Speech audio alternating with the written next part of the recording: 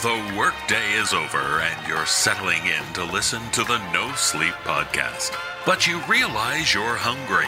Nothing to do but go to the grocery store and pick up one of those newfangled TV dinners. By the time you get to the store and back and heat it up, you'll be eating in a couple of hours. Yummy! Yes, back in the 50s, TV dinners were considered a convenience. All the mystery meat, powdered potatoes, and salt you could stomach. Thankfully, these days, convenient food can be much healthier, like when you use Green Chef. Green Chef is a CCOF-certified meal kit company. Green Chef makes eating well easy with plans to fit every lifestyle. Whether you're keto, paleo, vegan, vegetarian, gluten-free, or just looking to eat more balanced meals, Green Chef offers a range of recipes to suit your preferences. And you've heard me talk about HelloFresh in the past. Well, Green Chef is now owned by HelloFresh, and with a wider array of meal plans to choose from, there's something for everyone. I love switching between the brands, and now you can enjoy both brands at a no-sleep discount with me. Green Chef is the #1 meal kit for eating well, with dinners that work for you, not the other way around. As someone who knows how well a keto diet works for me, I love that Green Chef is the only keto meal kit. Green Chef makes sticking to a carb-conscious lifestyle easy. Some of my favorite Green Chef meals include beef tenderloin with savory mushroom sauce and broccoli gratin. And then there's smoky pork patties with caramelized onions, roasted cauliflower, cabbage slaw, queso cotija. Oh, lordy, I'm practically drooling. Time-saving recipes packed with fresh produce and vibrant flavors help you make the most out of those long summer days and creepy dark nights. Green Chef saves you time by cutting down on weekly meal planning, prepping, and grocery shopping.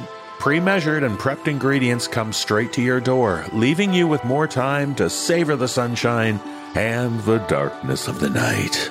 So go to greenchef.com/nosleep135 and use code nosleep135 to get $135 off across 5 boxes plus free shipping on your first box. Yes, you heard me. You can save $135 off your first 5 boxes with free shipping on your first box at greenchef.com/nosleep135. Green Chef, the #1 meal kit for eating well. Now it's time for the horror. There's no use hiding. Ready or not, I call out, here I come! One last game of hide and seek before bed. He's not crouched, giggling behind the couch. He's not behind the drapes or hiding beneath the stairs.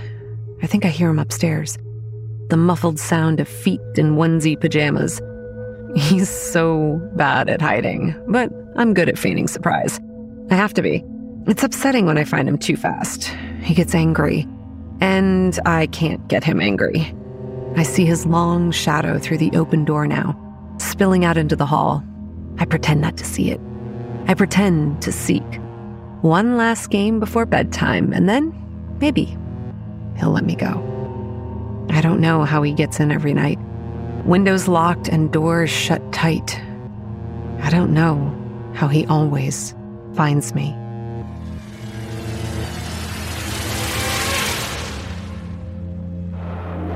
WNSP presents the No Sleep Podcast Hour, starring David Cummings and the No Sleep Players. Nights of darkness. Fear creeping through your soul. Pounding heartbeats. Join us for tales of horror during the dark hours when you dare not close your eyes. And we're warning you. Brace yourself for the No Sleep Podcast.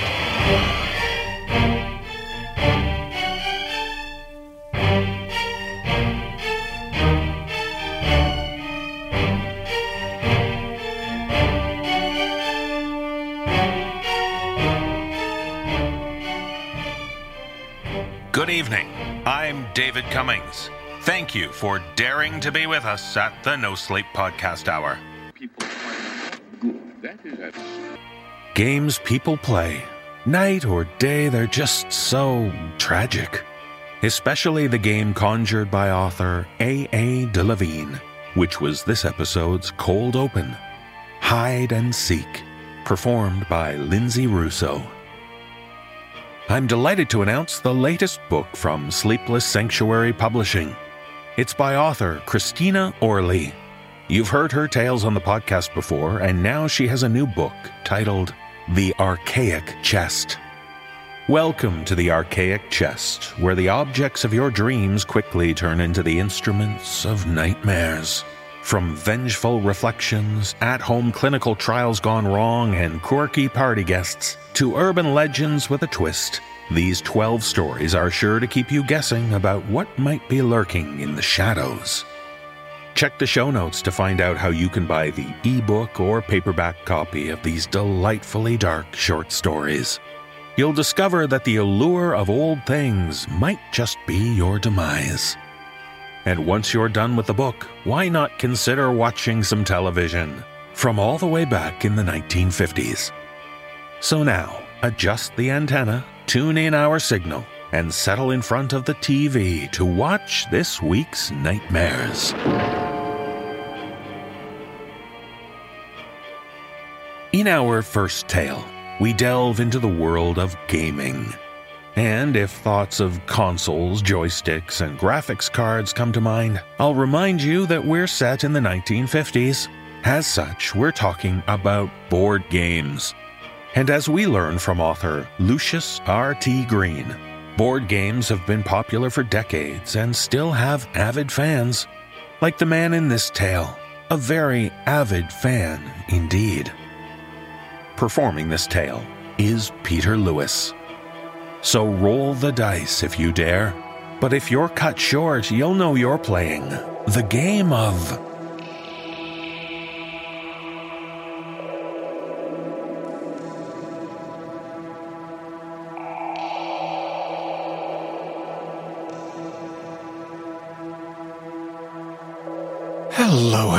Hello. Thank you so much for coming at such short notice. Can I take your coat? No? Well, I don't know how long we'll be. It's a long game. Maybe not quite as long as Risk, but certainly not Scrapple length. I'm so very excited to share it with you. Oh, don't worry, dear. It's not boring. And the rules are simple. You'll pick them up as you go. In fact, that's part of the fun. This game... Oh, no, I didn't tell you what it was called, did I? No matter, everyone has different names for it. I was going to call it Sorry, but that name was taken. Also, there's no apologizing. No apologizing, no taking back a move once your hand has touched the piece. No... What do you call it? Intermissions, The game doesn't stop, is my point. Once it begins, there is no laying it aside for a week and picking it up next weekend. We'd come back to an empty board, and then where would we be? No, I told you. It's simple, easy to learn, well, you know the saying that comes with that, don't you? A mastery and all. Okay, just take a seat around this board. No, don't touch that. Sorry, I shuffled the deck perfectly. Wouldn't want to mix up the cards. Take a seat. Take a seat. There we are, everyone comfortable. I think we are ready to begin. Now, to start, everyone chooses their pieces. Yes, it is just like Monopoly, only none of these pieces are top hats or motor cars. Now be careful when picking them up. Oh, yes, that's why. Sorry. They do bite you when you manhandle them. They aren't conscious yet, but they will be, and when they are, guiding them will require more finesse. First, I roll the die. This serves a double purpose. Firstly, to wake my piece to the path before him. Secondly, to show him how far he will go with each passing turn. Now once I have rolled, I move him. Notice how I do this? How gently I guide him. If you do this right, he will never feel your hands upon his shoulders, upon the small of his back, beneath his feet. He doesn't want to go this way, but don't worry. He'll eventually realize he has no other option. I have the board and the dice. I have the power. All he has are his legs and some feeble ideas that I could pinch out between thumb and forefinger if I wished to. Right now I don't wish to, but if he becomes too difficult, I may snap him in two. That carries a significant strategic risk. I'd have to start all over again, you see. So if you feel something is going poorly early on in the game, best to break the peace, start afresh. Don't worry, I always have more in the box. Now, as you guide your pieces through their lives, you'll see them change, multiply even. They'll develop their own notions about where they are headed, even if the destination was set long before we picked them from that box. I think it's a good strategy to preserve hope, guide them to enough material success that they keep going, keep pushing on to greater pains just over the horizon. Do they cry? Well, of course they do, every now and then. It shouldn't make much difference to your overall strategy. Sometimes they sit down and refuse to progress at all, thinking that this stubborn refusal means they have some power over how the game is played. This was a real drag on my beta version, I don't mind telling you. Now don't worry too much about that, though. Most of them know it's best to cooperate and progress the number of spaces the die commands. There is pain ahead of them. But even this pain is better than being swept from the board entirely. So, how do you win? I'm glad you asked. This final part of the board is the end game, the retirement village in life, if you will. When they get closer and closer to this final stage, I need you to listen closely to them, hearken to their words, and if you've played your cards right, they will be looking back on their own progression through this game and trying to discern some meaning from it. None of them will guess that it was you guiding them along. But that's not the point. The point is in their justification, in the words they use to make themselves and their family think that the game was, well, just more than it was. A saga, an adventure, a story. Once you have their interpretation, write it down. Then kill them and start with a new piece. By the time the game ends, we'll all have amassed a number of these, final statements. We'll compare them, and the player with the best collection wins. It's, as simple as that. What was that? When does the game end?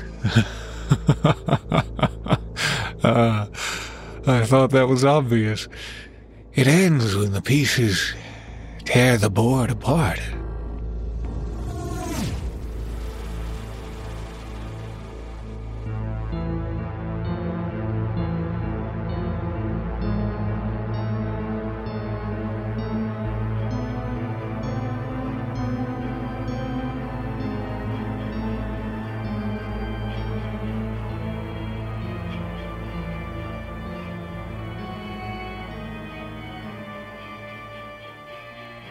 We've all heard about people who decide to have some fun with their friends as they try to delve into the dark arts with things like seances and Ouija boards.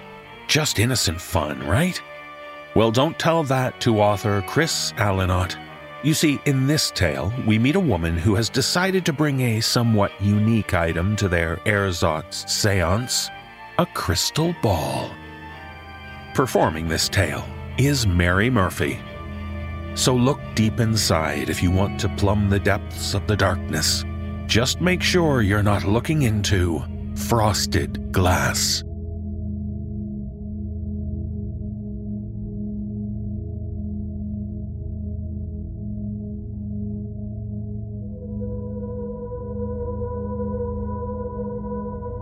I held the glass ball up to the light again, as if this time it would reveal its secrets. Light penetrated and made it glow, but I couldn't make out the thing inside. There was a crescent-shaped spot that looked like brown fluff, but it was like trying to see through a steamed-up shower door. I sighed and put it down. Maybe one of my friends would figure it out later. When I purchased the glass globe earlier in the day, I'd been on the hunt for a real crystal ball to bring to girls' night. We'd all agreed that holding a seance sounded like a lot of fun, and a crystal ball had seemed so much more original than showing up with a Walmart Ouija board. The globe I'd selected was on a high shelf near the front of the occult shop. It had been hard to make out. The light from the front window was mostly obscured by the for sale sign. On top of that, the teenager at the till seemed loath to part with it, saying, "I don't know if that's actually for sale. There's something about that thing. I'd better call my grandma and ask." I kept adding 20s to the counter until the ball was mine. A real crystal ball from a real occult store with a real mystery to it. Amazing. But what the hell was that weird patch? I folded up my jacket and placed the ball gently on top. The swatch of brown was still pressed close against the glass. I rotated the ball and the patch rotated with it. I leaned in closer and realized that it was definitely fur of some kind. "What are you?" I ran my fingers across the glass. It had a pleasant, matte feeling, and I kept stroking it. At the touch of my hand, the ball shimmered in the reflected light from the chandelier, and the fog seemed to retreat, forming a thick, swirling cloud within. The patch of fur resolved into something that looked a little like an ape, except that it stood erect. It wasn't a man or a monkey, but something in between.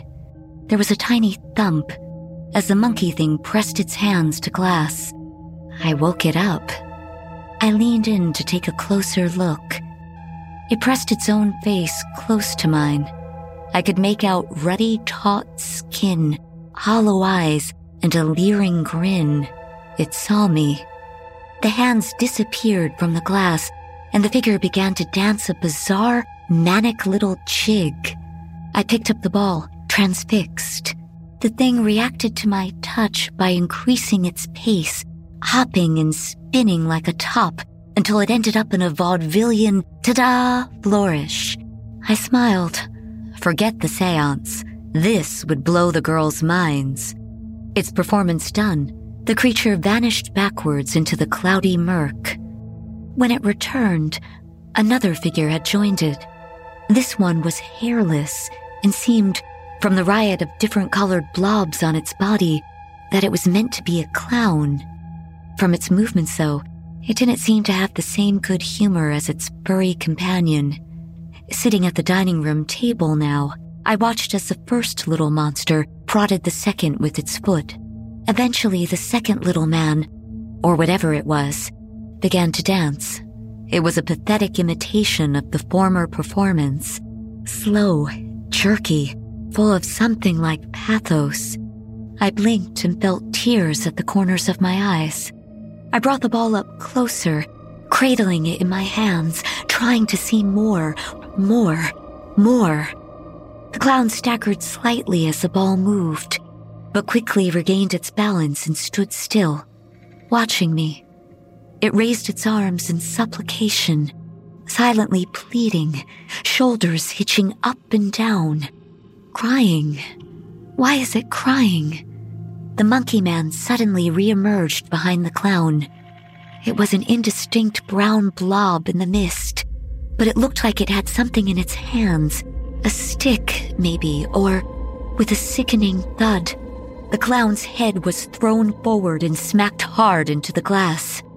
It staggered to the side, holding its face and leaving a red stain on the inside of the globe.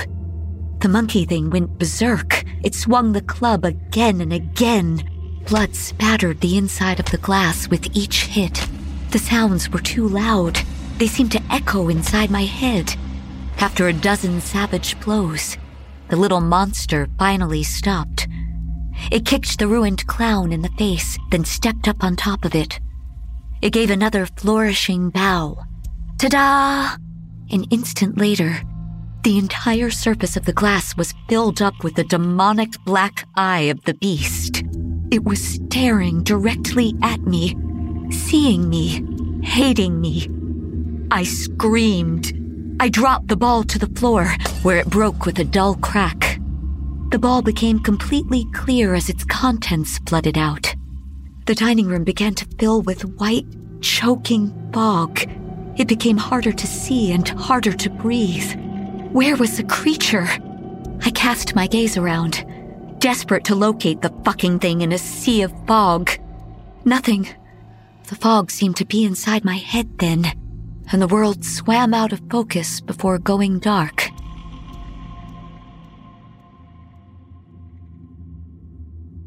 When I woke, the world was white. I was alone, resting on a cold, hard floor, surrounded by the same choking miasma that had knocked me out. I tried to get up, but stumbled and fell face first back to the ground. I rolled over and sat up, noticing the blood-red clown shoes on my feet. Somewhere behind me, music began. Earlier it hadn't traveled through the glass, but here, there was the unmistakable rise and fall of Calliope. Behind that I heard movement, accompanied by breathy, chattering monkey sounds, and knew it was coming closer, coming to say hello, coming to dance.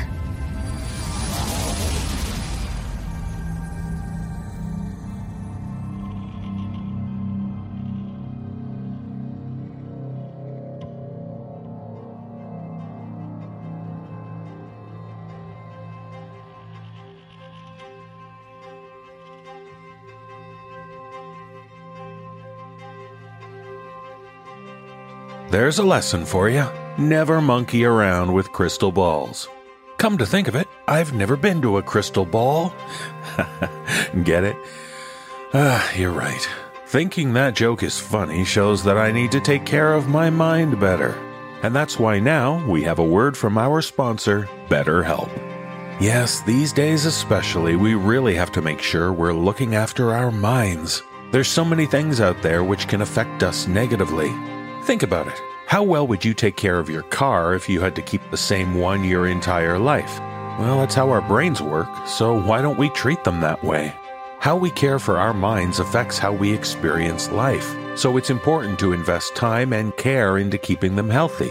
There are plenty of ways to support a healthy brain, like learning a new language, taking power naps, listening to horror podcasts. Well, and there's also BetterHelp online therapy. For me, therapy has given me ways to see things from a different perspective. I often struggle with my goofy little mind telling me things that aren't true about myself. Negative thoughts, defeating attitudes, a sense of hopelessness born from depression. Therapy has helped me to flush out a lot of that negativity and allowed me to see things more realistically. Not in a pie-in-the-sky sort of way, but in a way that helps me acknowledge the positive things worth focusing on. And speaking with a BetterHelp therapist can help you in similar ways. BetterHelp is online therapy that offers video, phone, and even live chat-only therapy sessions, so you don't have to see anyone on camera if you don't want to. It's much more affordable than in-person therapy. You can be matched with a therapist in under 48 hours. Our listeners get 10% off their first month at betterhelp.com/nosleep. That's betterhelp.com/nosleep. And now, let's get back to the horror. Hop in the car with me, and I'll drive us there. In the 1950s, when kids weren't home watching TV, they often engaged in that most wholesome of entertaining pastimes, a double date at the movies. And in this tale from author M.J. Pack, we meet two couples in present day who are doing just that. At least that's what it seems, until the guys decide to switch things up and investigate a local urban legend. Performing this tale are Nicole Goodnight, Sarah Thomas, Graham Rowett, Dan Zapula, and Aaron Lillis. So make sure your double dates involve popcorn, soda, and cuddling in front of the big screen. It's far safer than making your way to Bubblehead Road.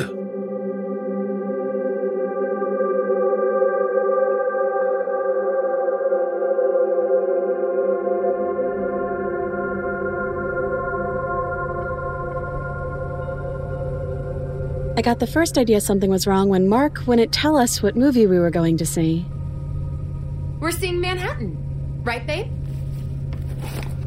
Barbara flipped down the passenger side mirror to check her hair. I love that Woody Allen. He just seems so smart. You wouldn't know smart if it bit you in the ass. I hated it when he talked to her like that, but Barb just gave him a baby girl pouty face. Don't be mean, babe. It's date night. I mean, it's not like I want smart to bite you in the ass. Mark chuckled a little at his own cleverness. I like your ass just the way it is. Cute and dumb. Barb wasn't dumb. Not really. But she went back to checking her hair as if he hadn't said anything at all. I turned from my spot in the back seat of Mark's car to check the position of the sun on the horizon. It was getting dark.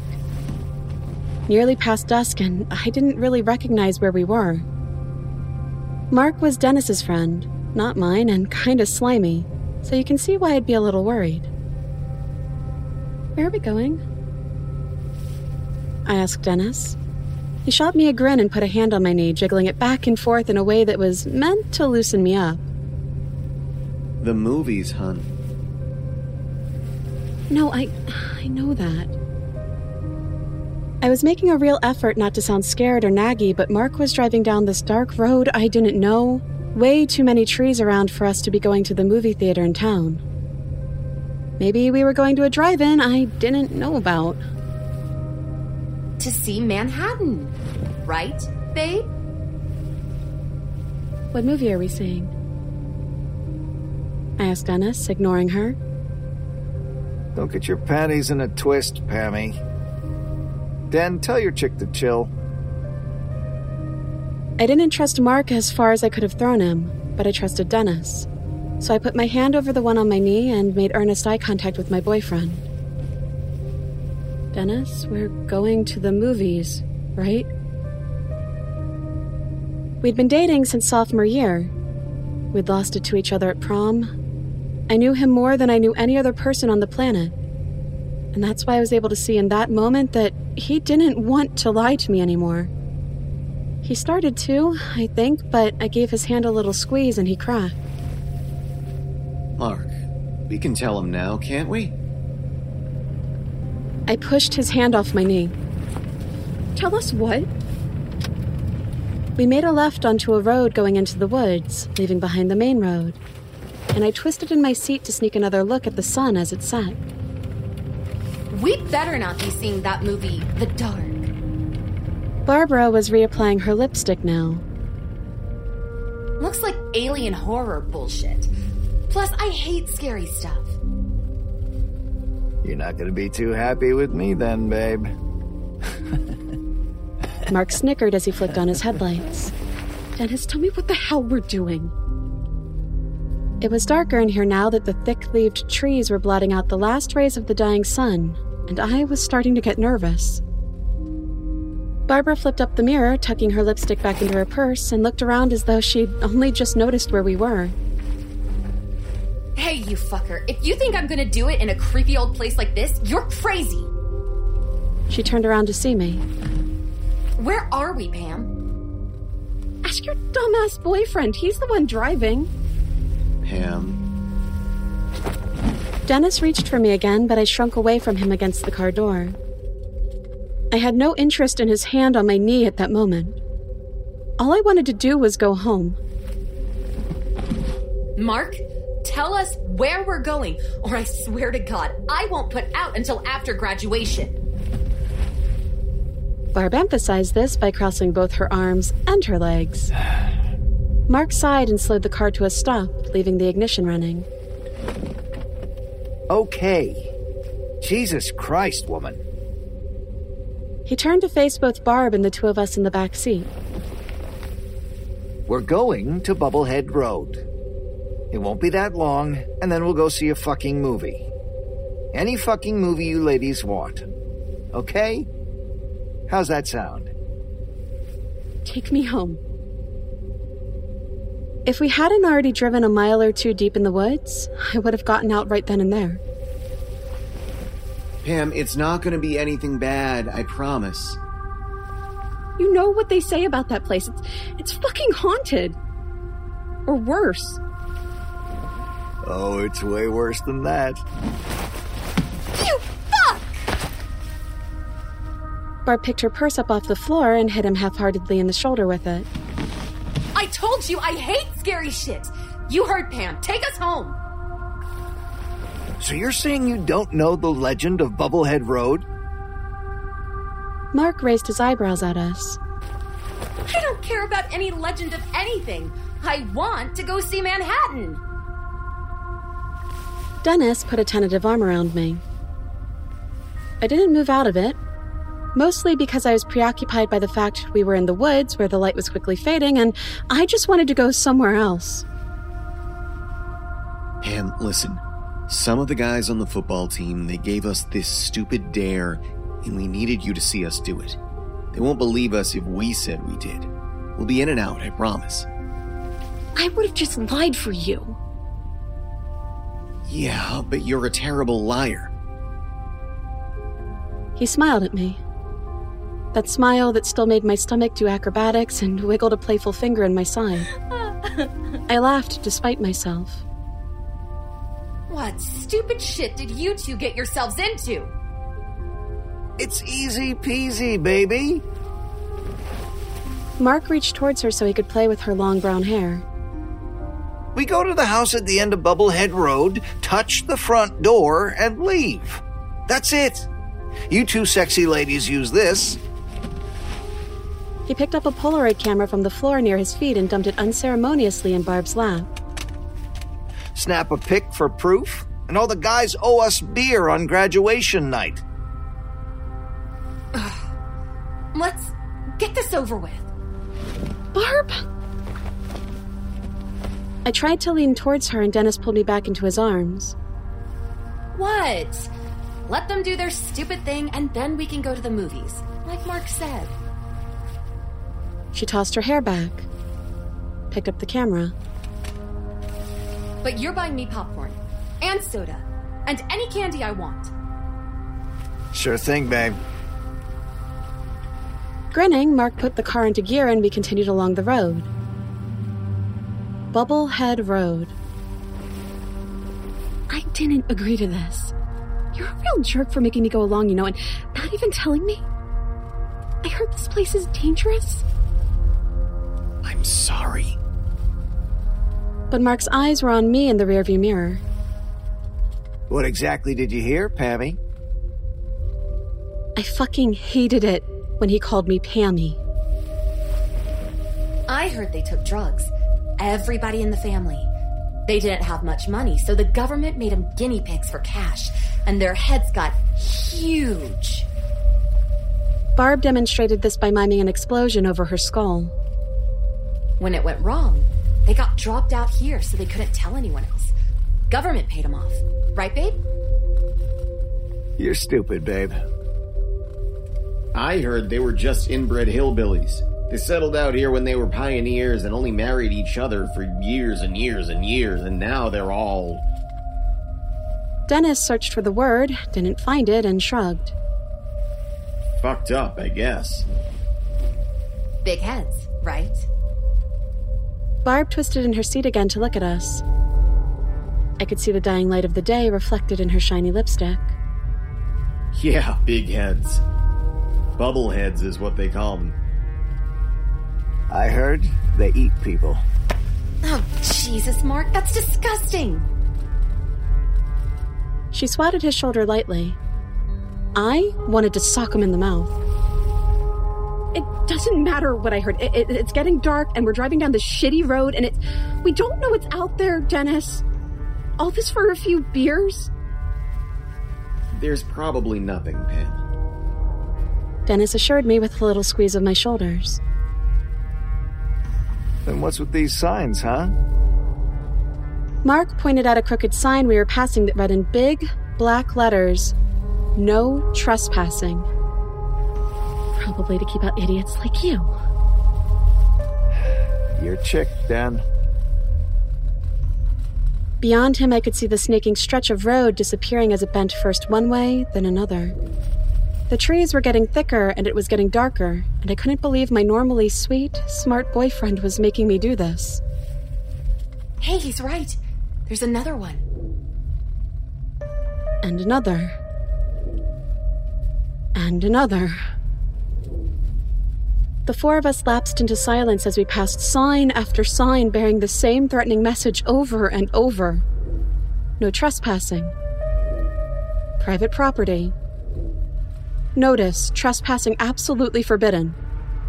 Keep out. No trespassing. I counted 9 of them. Yeah, that means someone definitely doesn't fucking want us out here, so please turn around and let's go home. We're almost there, Pammy. Jesus. Mark's eyes met mine again in the rearview mirror. I wanted to rile you girls up a little bit, but come on. You know there's nothing out here. It's just a bunch of made-up bullshit. We'll be in and out. Stop! The car lurched as Mark slammed on the brakes. Barb and I screamed. Dennis threw a protective arm across my chest to stop me from flying forward. A moment of silence went by until Mark turned on Barbara. What the fuck, Barb? You trying to get us killed? Why don't you watch the road, you stupid fuck? Something ran in front of the car. You almost hit it. What was it? I looked out my window but didn't see anything. Just trees, and I'd be damned if I was going to roll it down to look harder. I don't know. It moved so fast. It was just this dark shape. Her pretty face began to twist like she was about to cry. I changed my mind, Mark. I want to go home. Look, we're already here. Mark pointed at a white house just beyond the little stone bridge we were stalled at. It looked like a 2-story farmhouse, but small. Neat. Kind of like a dollhouse I once had when I was a kid. A large, double-level deck jutted from one side, a garage from another. White slats, blue shutters, pokey little spiked fence. There wasn't anything wrong about it, nothing inherently creepy, but I still wanted to turn around and make the winding trip right back out of the forest before we lost the light completely. See? Dennis gave my leg a comforting squeeze. We'll be able to make the 9 o'clock movie. Promise. We were already there. I couldn't say no. I couldn't make them stop. Okay. Just go. Mark stepped on the gas again and we crossed the bridge, his headlights flooding the front yard and bringing everything to a brilliant contrast. Turn your lights off! Mark did, and then turned around.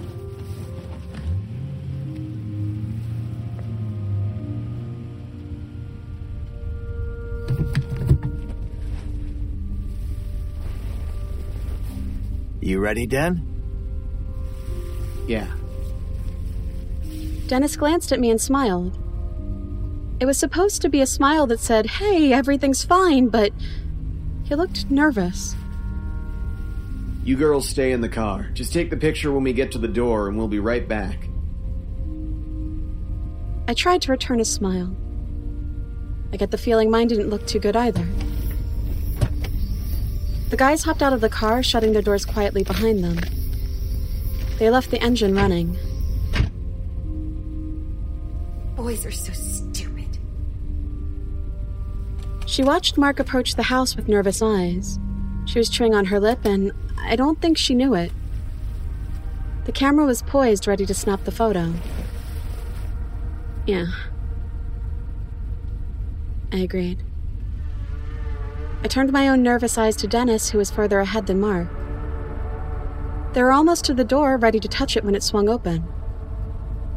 Oh, shit! Oh, God! Barb was getting out of the car.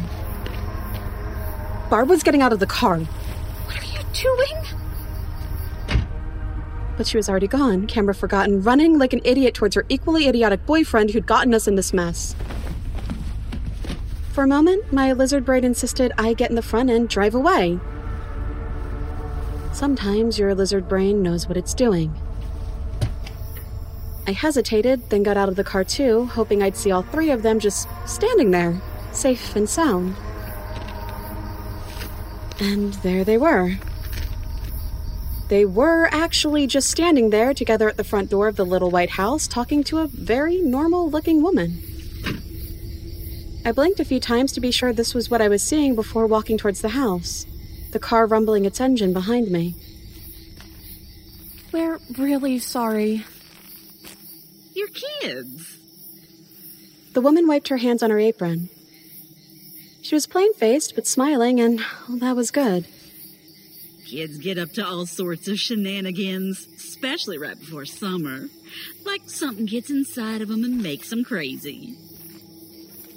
She turned her smile on me as I approached. Hello, you with these ones? I am. When I was by his side, I grabbed Dennis's hand, hard, believed everything was okay and furious with him all at once. Pretty girls. I never had no girls, just boys. You girls keeping these boys in line? Apparently not very well. We're so sorry. We didn't mean to trespass. We were just... Oh, they already told me. She put her hand on her hips in a way that reminded me of my own mother when she had reached the end of her patience. Silly stories. Aren't you too old for stories? Yes, ma'am.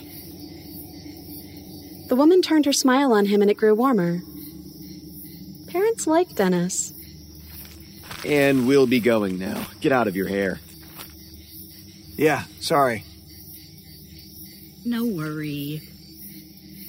She waved a hand at us. Oh, you didn't cause any trouble. At least had your music down. Can't tell you how often I come out here to god-awful noise, devil rock music, and screeching tires. You all had the sense to be quiet about it. We won't bother you again. I tugged on Dennis's arm to show him we should get the hell out of there while the getting was good. It's getting dark, but it was nice meeting you. Just tell those other kids that you didn't find nothing. The less of you out here, the better. You got it. Barb was also pulling on Mark, trying to make him move, but he was still standing there like he had missed something. Now. Finally, he turned away from the little white house. Have a good summer, and stay out of trouble, you hear? We will. When we were all in the car, I started laughing. Not quite hysterically, but in that scary way when you're not sure you can stop. Just a nice lady. a nice lady in an apron. You guys had me scared shitless. When the door opened, I thought you were gonna die. Barb's eyes were wide and serious. She's watching us. We looked at the house, a good distance away now that we were in the car, and saw Mark was right. The woman was standing in the doorway, not much more than a silhouette from where we sat, but definitely watching. She wants to make sure we're leaving, asshole. Let's go. Dennis was embarrassed, I could tell. I rubbed my palm over his back in soothing little circles. We didn't touch the door. Mark was trying to turn the car around with what little room he had on the stone bridge. We didn't get a picture. You left the camera here. Who gives a shit? Barb regarded him for a moment with obvious distaste before folding her arms and looking out the window. Forget the movie. Just take me home. If you're gonna be a bitch about it... Just take her home, Mark. Guys, please. I have a headache. Let's just... Then we heard it. A high, warbling sound piercing through our argument. It sounded like a mix between a cat's yowl and a child crying ow. Plaintive. Keening. Otherworldly. We sat in stunned silence. What the fuck was... Go, Mark! Mark turned to look at Dennis, eyes wild. I told you there was something out here, man. Look, she went inside. Let's just go back and see what it is. Why the fuck would I want to see what it is? Okay, screw you then. I'll go do it. Mark opened his car door and hopped out. Barb made a strangled little sound of protest but didn't move. Take the picture, Barb.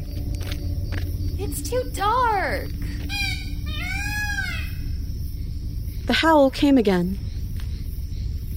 It was nothing I'd ever heard before, terrible and yet somehow melodic, like the way the sirens must have sounded to Greek sailors. Dennis? I know.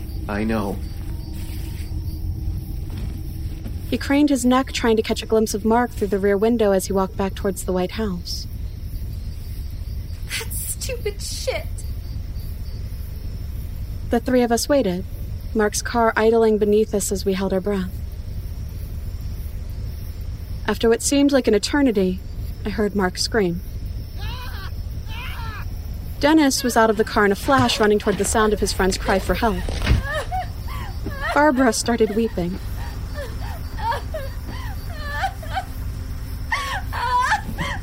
He's dead! The bubblehead's got him! He's dead! I'm sure he's fine. I was trying to see where they both were. Dennis was a vague, blurry form in the quickly darkening dusk. Mark was nowhere to be seen. Suddenly, unexplainably, I heard Mark laughing. Barb and I looked at each other, made equals in our confusion. His laughing went on, and for a manic moment, I thought he'd gone mad, but then I heard him yell. It's a stupid bird! A dumb fucking bird! I got out of the car, moving quickly towards where I saw them hunched over, about 15 feet away from the house.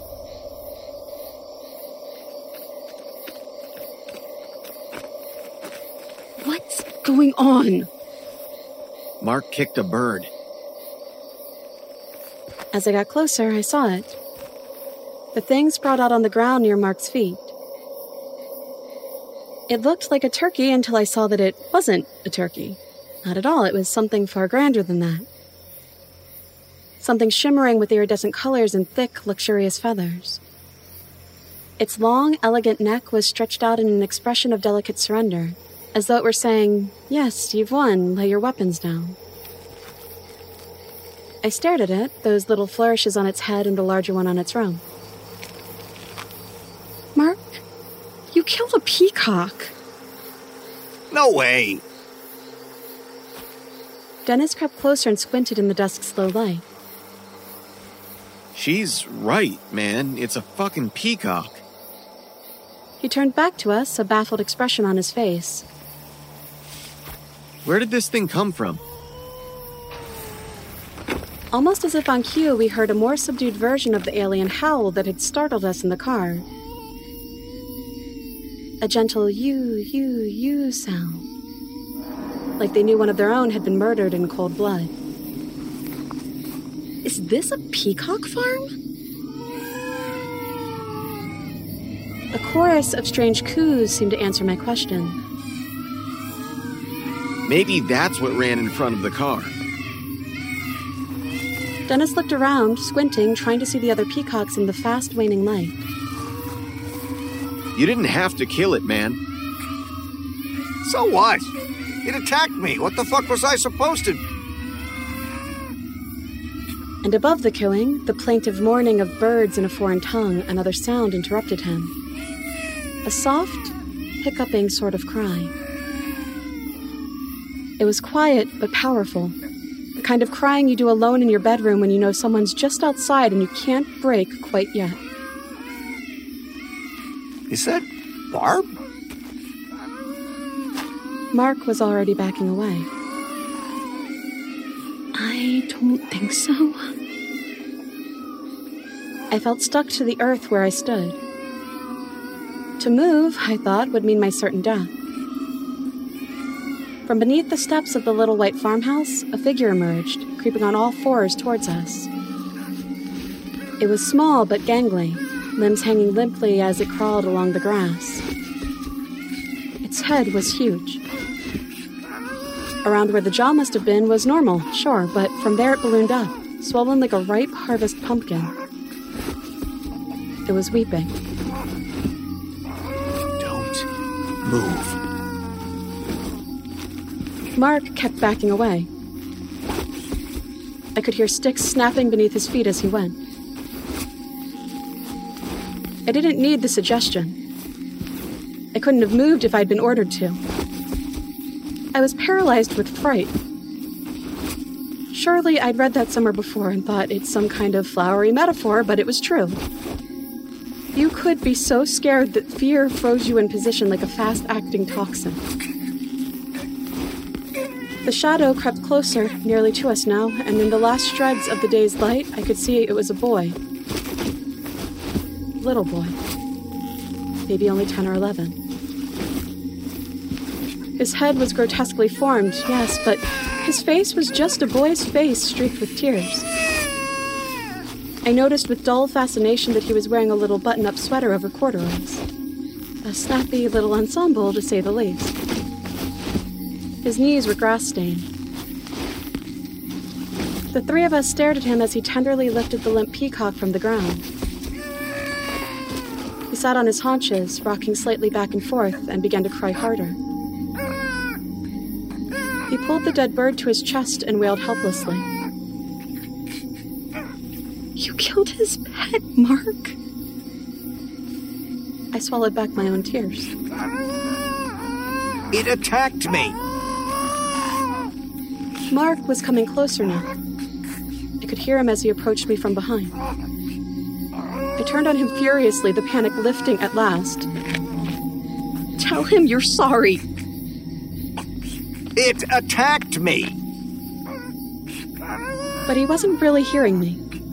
He was staring at the little boy as he rocked on his heels and wept for his lost friend. I couldn't stand it anymore, watching him cry like that. Very slowly, I approached the boy, carefully as if he were a butterfly that could be startled and flutter away. When I was close enough, I dropped to a knee. We're very sorry about your bird. He didn't look at me, but I saw his hand sink deeper into the iridescent blue-green feathers as he hugged it. Hard. Do you want us to talk to your mom? I looked at Dennis and shrugged, hoping I was right and the plain-faced woman we met earlier was the boy's mother. You can talk to her if you want. Fuck that. I'm getting out of here. Then Mark snapped his fingers. The camera! Oh shit, I'm getting a picture of this freak. Mark? I snapped my head up to look at him, but he was already gone, running back to the car for his Polaroid. This was enough, more than enough, and I wouldn't let it happen. I'd let too much happen already. Dennis, do not let him take a picture. I am so goddamn serious. Dennis nodded and headed off in Mark's direction. I looked back and found the little boy watching me with wet brown eyes. His cries had tapered to sad sniffles, but he was still rocking back and forth. On impulse, I placed my hand gently on his little sweatered shoulder. I'm sure he was a good bird. He gave a shuddering sigh and nodded. I tried to smile. There was a hot lump in my throat and I forced it down. It was like swallowing a rock. All this for a few beers? For a moment, I didn't say anything. I just let him sit there, my hand on his shoulder, his dead peacock in his lap, trying to make sense of what this loss meant. What it could possibly mean that the bird wasn't moving and would never move again. Never make its alien you sound that was probably music to this little boy's ears. Then I heard footsteps. Mark was coming back, Dennis on his heels. I said no way. Shut the fuck up. This is 10 times better than a stupid picture of us touching the door. Mark trotted up and towered over me, the Polaroid camera in his hands. Move, Pammy. I'm gonna snap a pic of the bubblehead. I let go of the boy's shoulder, who was staring up at Mark with an expression of fear and confusion, to turn and block him from the view. You were not taking a picture of him so you could show it off to your locker room buddies. You already killed his pet, Mark. Just leave him alone. Pammy, I've about had it with your smart mouth tonight. If Dennis won't shut you up, then I will. Move your ass! I began to straighten with the intent of taking the camera away from him when he shot a hand out and shoved me. Hard. Caught off guard and off balance, I went tumbling backwards into the little boy and his bird. It all happened very fast. Dennis grabbed Mark by the collar of his shirt and began to wrestle with him, trying to get Mark's head into a chokehold. Mark dropped the camera. It went off with a flash and a mechanical whirring noise. For an instant, we were all painted in a brilliant white light, a terrible portrait of grimaced, ugly faces. I yelled a wordless sound as I hit the ground. The little boy began to really sob now, heavy, piercing cries that bordered on screams. I turned on my hands and knees to make sure he was all right. He looked okay. The bird looked okay, although still very dead, but before I could say something to make him calm down, a cracking report sliced through everything else. Not my boy. Ears ringing, I whipped around to see the woman. The same plain-faced woman who turned us away with a smile and a kind admonition, standing on the steps of her house, double-barreled shotgun in hand. She wasn't smiling now. Her eyes were wild, the eyes of a mad grizzly bear protecting its cub. She cocked the shotgun, sending the spent shells flying, and leveled it at her shoulder. It all came together at once in that terrifying way when your brain works faster than you thought possible. Or perhaps you have your lizard brain to thank. This was the boy's mother. She was not as she seemed, and we only got one warning shot. Run! I struggled to my feet. Dennis released Mark and bolted towards the car. I could hear Barb inside screaming. I lost my footing briefly, but soon I was on my way too. I looked over my shoulder to see Mark on his hands and knees. I wasn't sure if Dennis had left him that way until I saw that Mark was grabbing for the camera. Leave it! I was halfway to the car. Mark heard me and looked up. Maybe that's what did it. Maybe that's all it took, that 1 second of hesitation. The woman took aim and fired the shotgun again.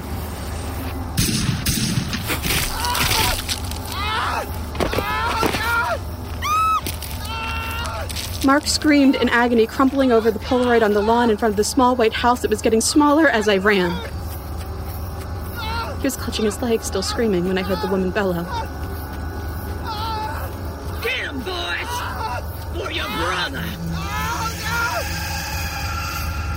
I didn't know what that meant, and I had no intention of sticking around to find out. We scrambled to the car, Dennis in the driver's seat, me in the back, Barb still wailing in the passenger seat.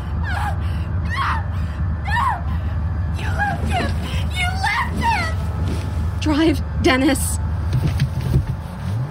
I twisted in my seat to look through the back window. Mark was still on the ground, grabbing his buckshot leg, screaming either in pain or for us to come back. I was still watching him, my heart hammering in my ears, face hot with the rush of panicked blood when I saw them come out of the woods. Some of them had no legs and dragged themselves along the grass with thick, muscular forearms. Some had uneven limbs that swung back and forth as they lumbered across the lawn. Some had the same huge head I'd seen on the little boy, swollen to near impossible sizes. They descended upon Mark, and the screaming evolved into something beyond screams. A strangled, tangled noise of pure animal panic and pain. Barb heard this, did not see it, and began making the same shrill cry over and over like a dog that's been kicked. Go, go, go, go, for the love of fucking God, Dennis, just drive. Dennis stomped on the gas. We were mostly turned back around towards the road, but he had to do some maneuvering to get us pointed the right way on that little stone bridge. While he did, Barb screamed, and I pounded the passenger side window, urging him to hurry, hurry, please fucking hurry. Gravel spat out from under our tires when he finally got us straight. There was the squeal of burning rubber, and then we were off, barreling down the narrow, winding road at breakneck speed. Mark! Come, Mark! The bubblehead's come, Mark! No! We were going fast. Too fast. Each turn was nearly a miss, the car threatening to spin off the road or flip end over end. I kept looking through the back window to see if they'd followed us. I was sobbing uncontrollably, but Lizard Brain was in charge by then, and it was almost like I was out of my body, regarding the situation with a sort of cool detachment. If we could get out the woods, if they didn't follow us, everything would be okay. We were nearly there. The trees were beginning to clear. I think we lost them. Just then I heard the sound of crunching metal and Dennis screaming. I whirled around to see one of them on the hood of the car. He looked like the boy's big brother with an enormous, grotesque head of his own. And I had only time to see two things before he began to bash the windshield with both fists. He was grinning, and he was wearing corduroys. Dennis turned the wheel wildly from side to side, trying to shake the man off the hood, but it was no use. He was incredibly strong and well-planted, using his ropey, muscled arms to smash again and again, causing the glass to splinter and crack beneath him. Suddenly, I felt my whole body seize forward. A bolt of pain went through my neck like nothing I'd ever felt before, and in the midst of Dennis and Barb's screams, everything went black.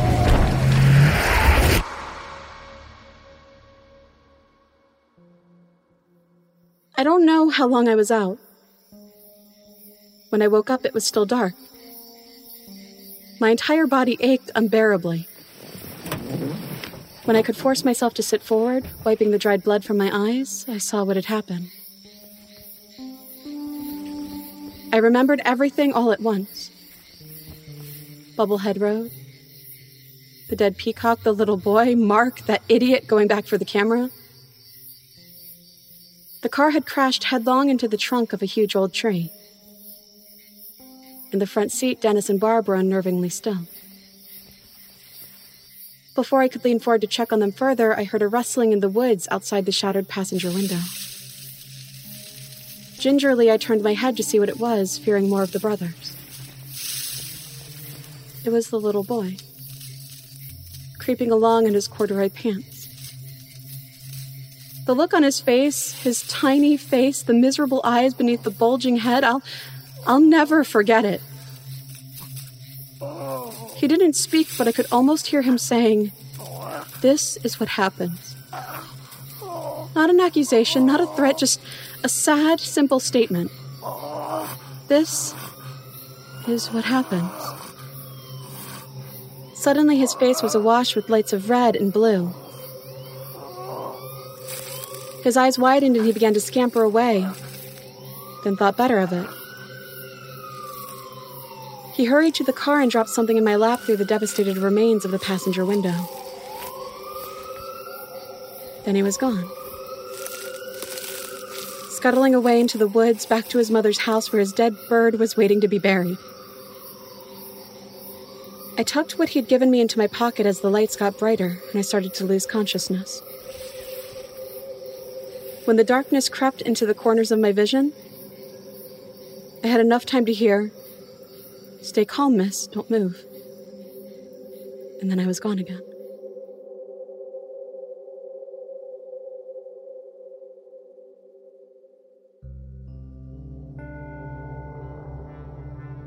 I spent 3 weeks in the hospital, first for the car crash injuries, then because I'd been babbling after my surgery about monsters in the woods.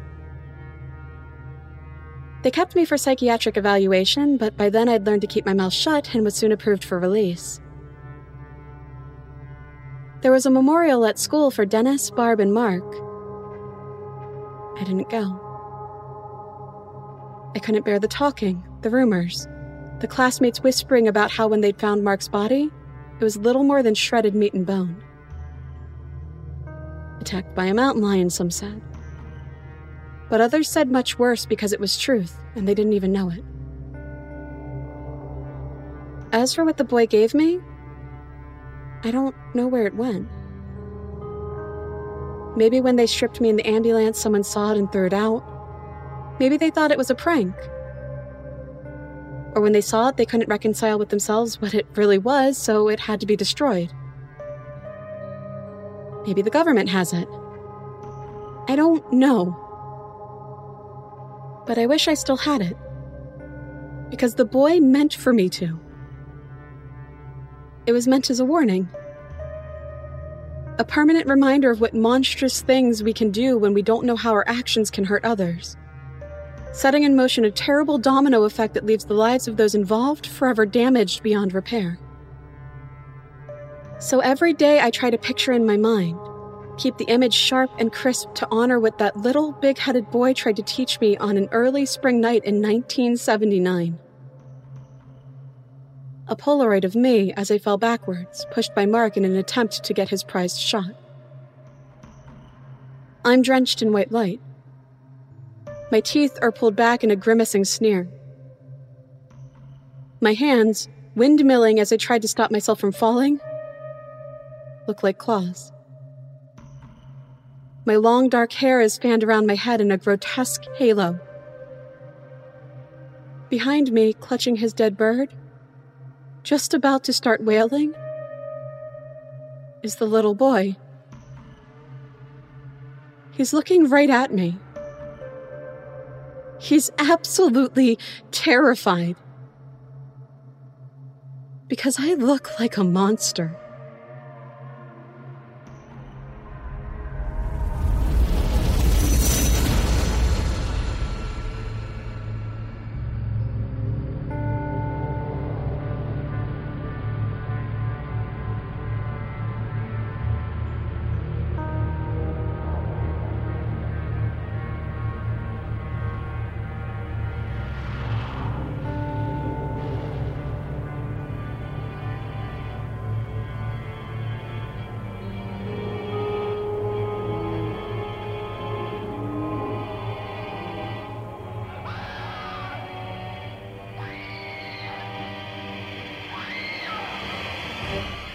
We hope you survived our terrifying tales.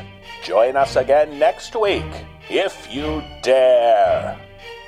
The No Sleep Podcast Hour is presented by WNSP in conjunction with Creative Reason Media. The musical score was composed by Brandon Boone. Our production team is Phil Mikulski, Jeff Clement, and Jesse Cornett. Our creative content manager is Olivia White. Our editor-in-chief is Jessica McAvoy. If you would like to find out how you can hear the extended editions of our program, please visit thenosleeppodcast.com to learn about our Season Pass program. 25 episodes, each over 2 hours long, and 3 exclusive bonus episodes, all for only $25. On behalf of everyone at the No Sleep Podcast Hour, we thank you for tuning in. This program is copyright 2022 by Creative Reason Media, Inc. All rights reserved. The copyrights for each story are held by the respective authors. No duplication or reproduction of this program is permitted without the written consent of Creative Reason Media, Inc.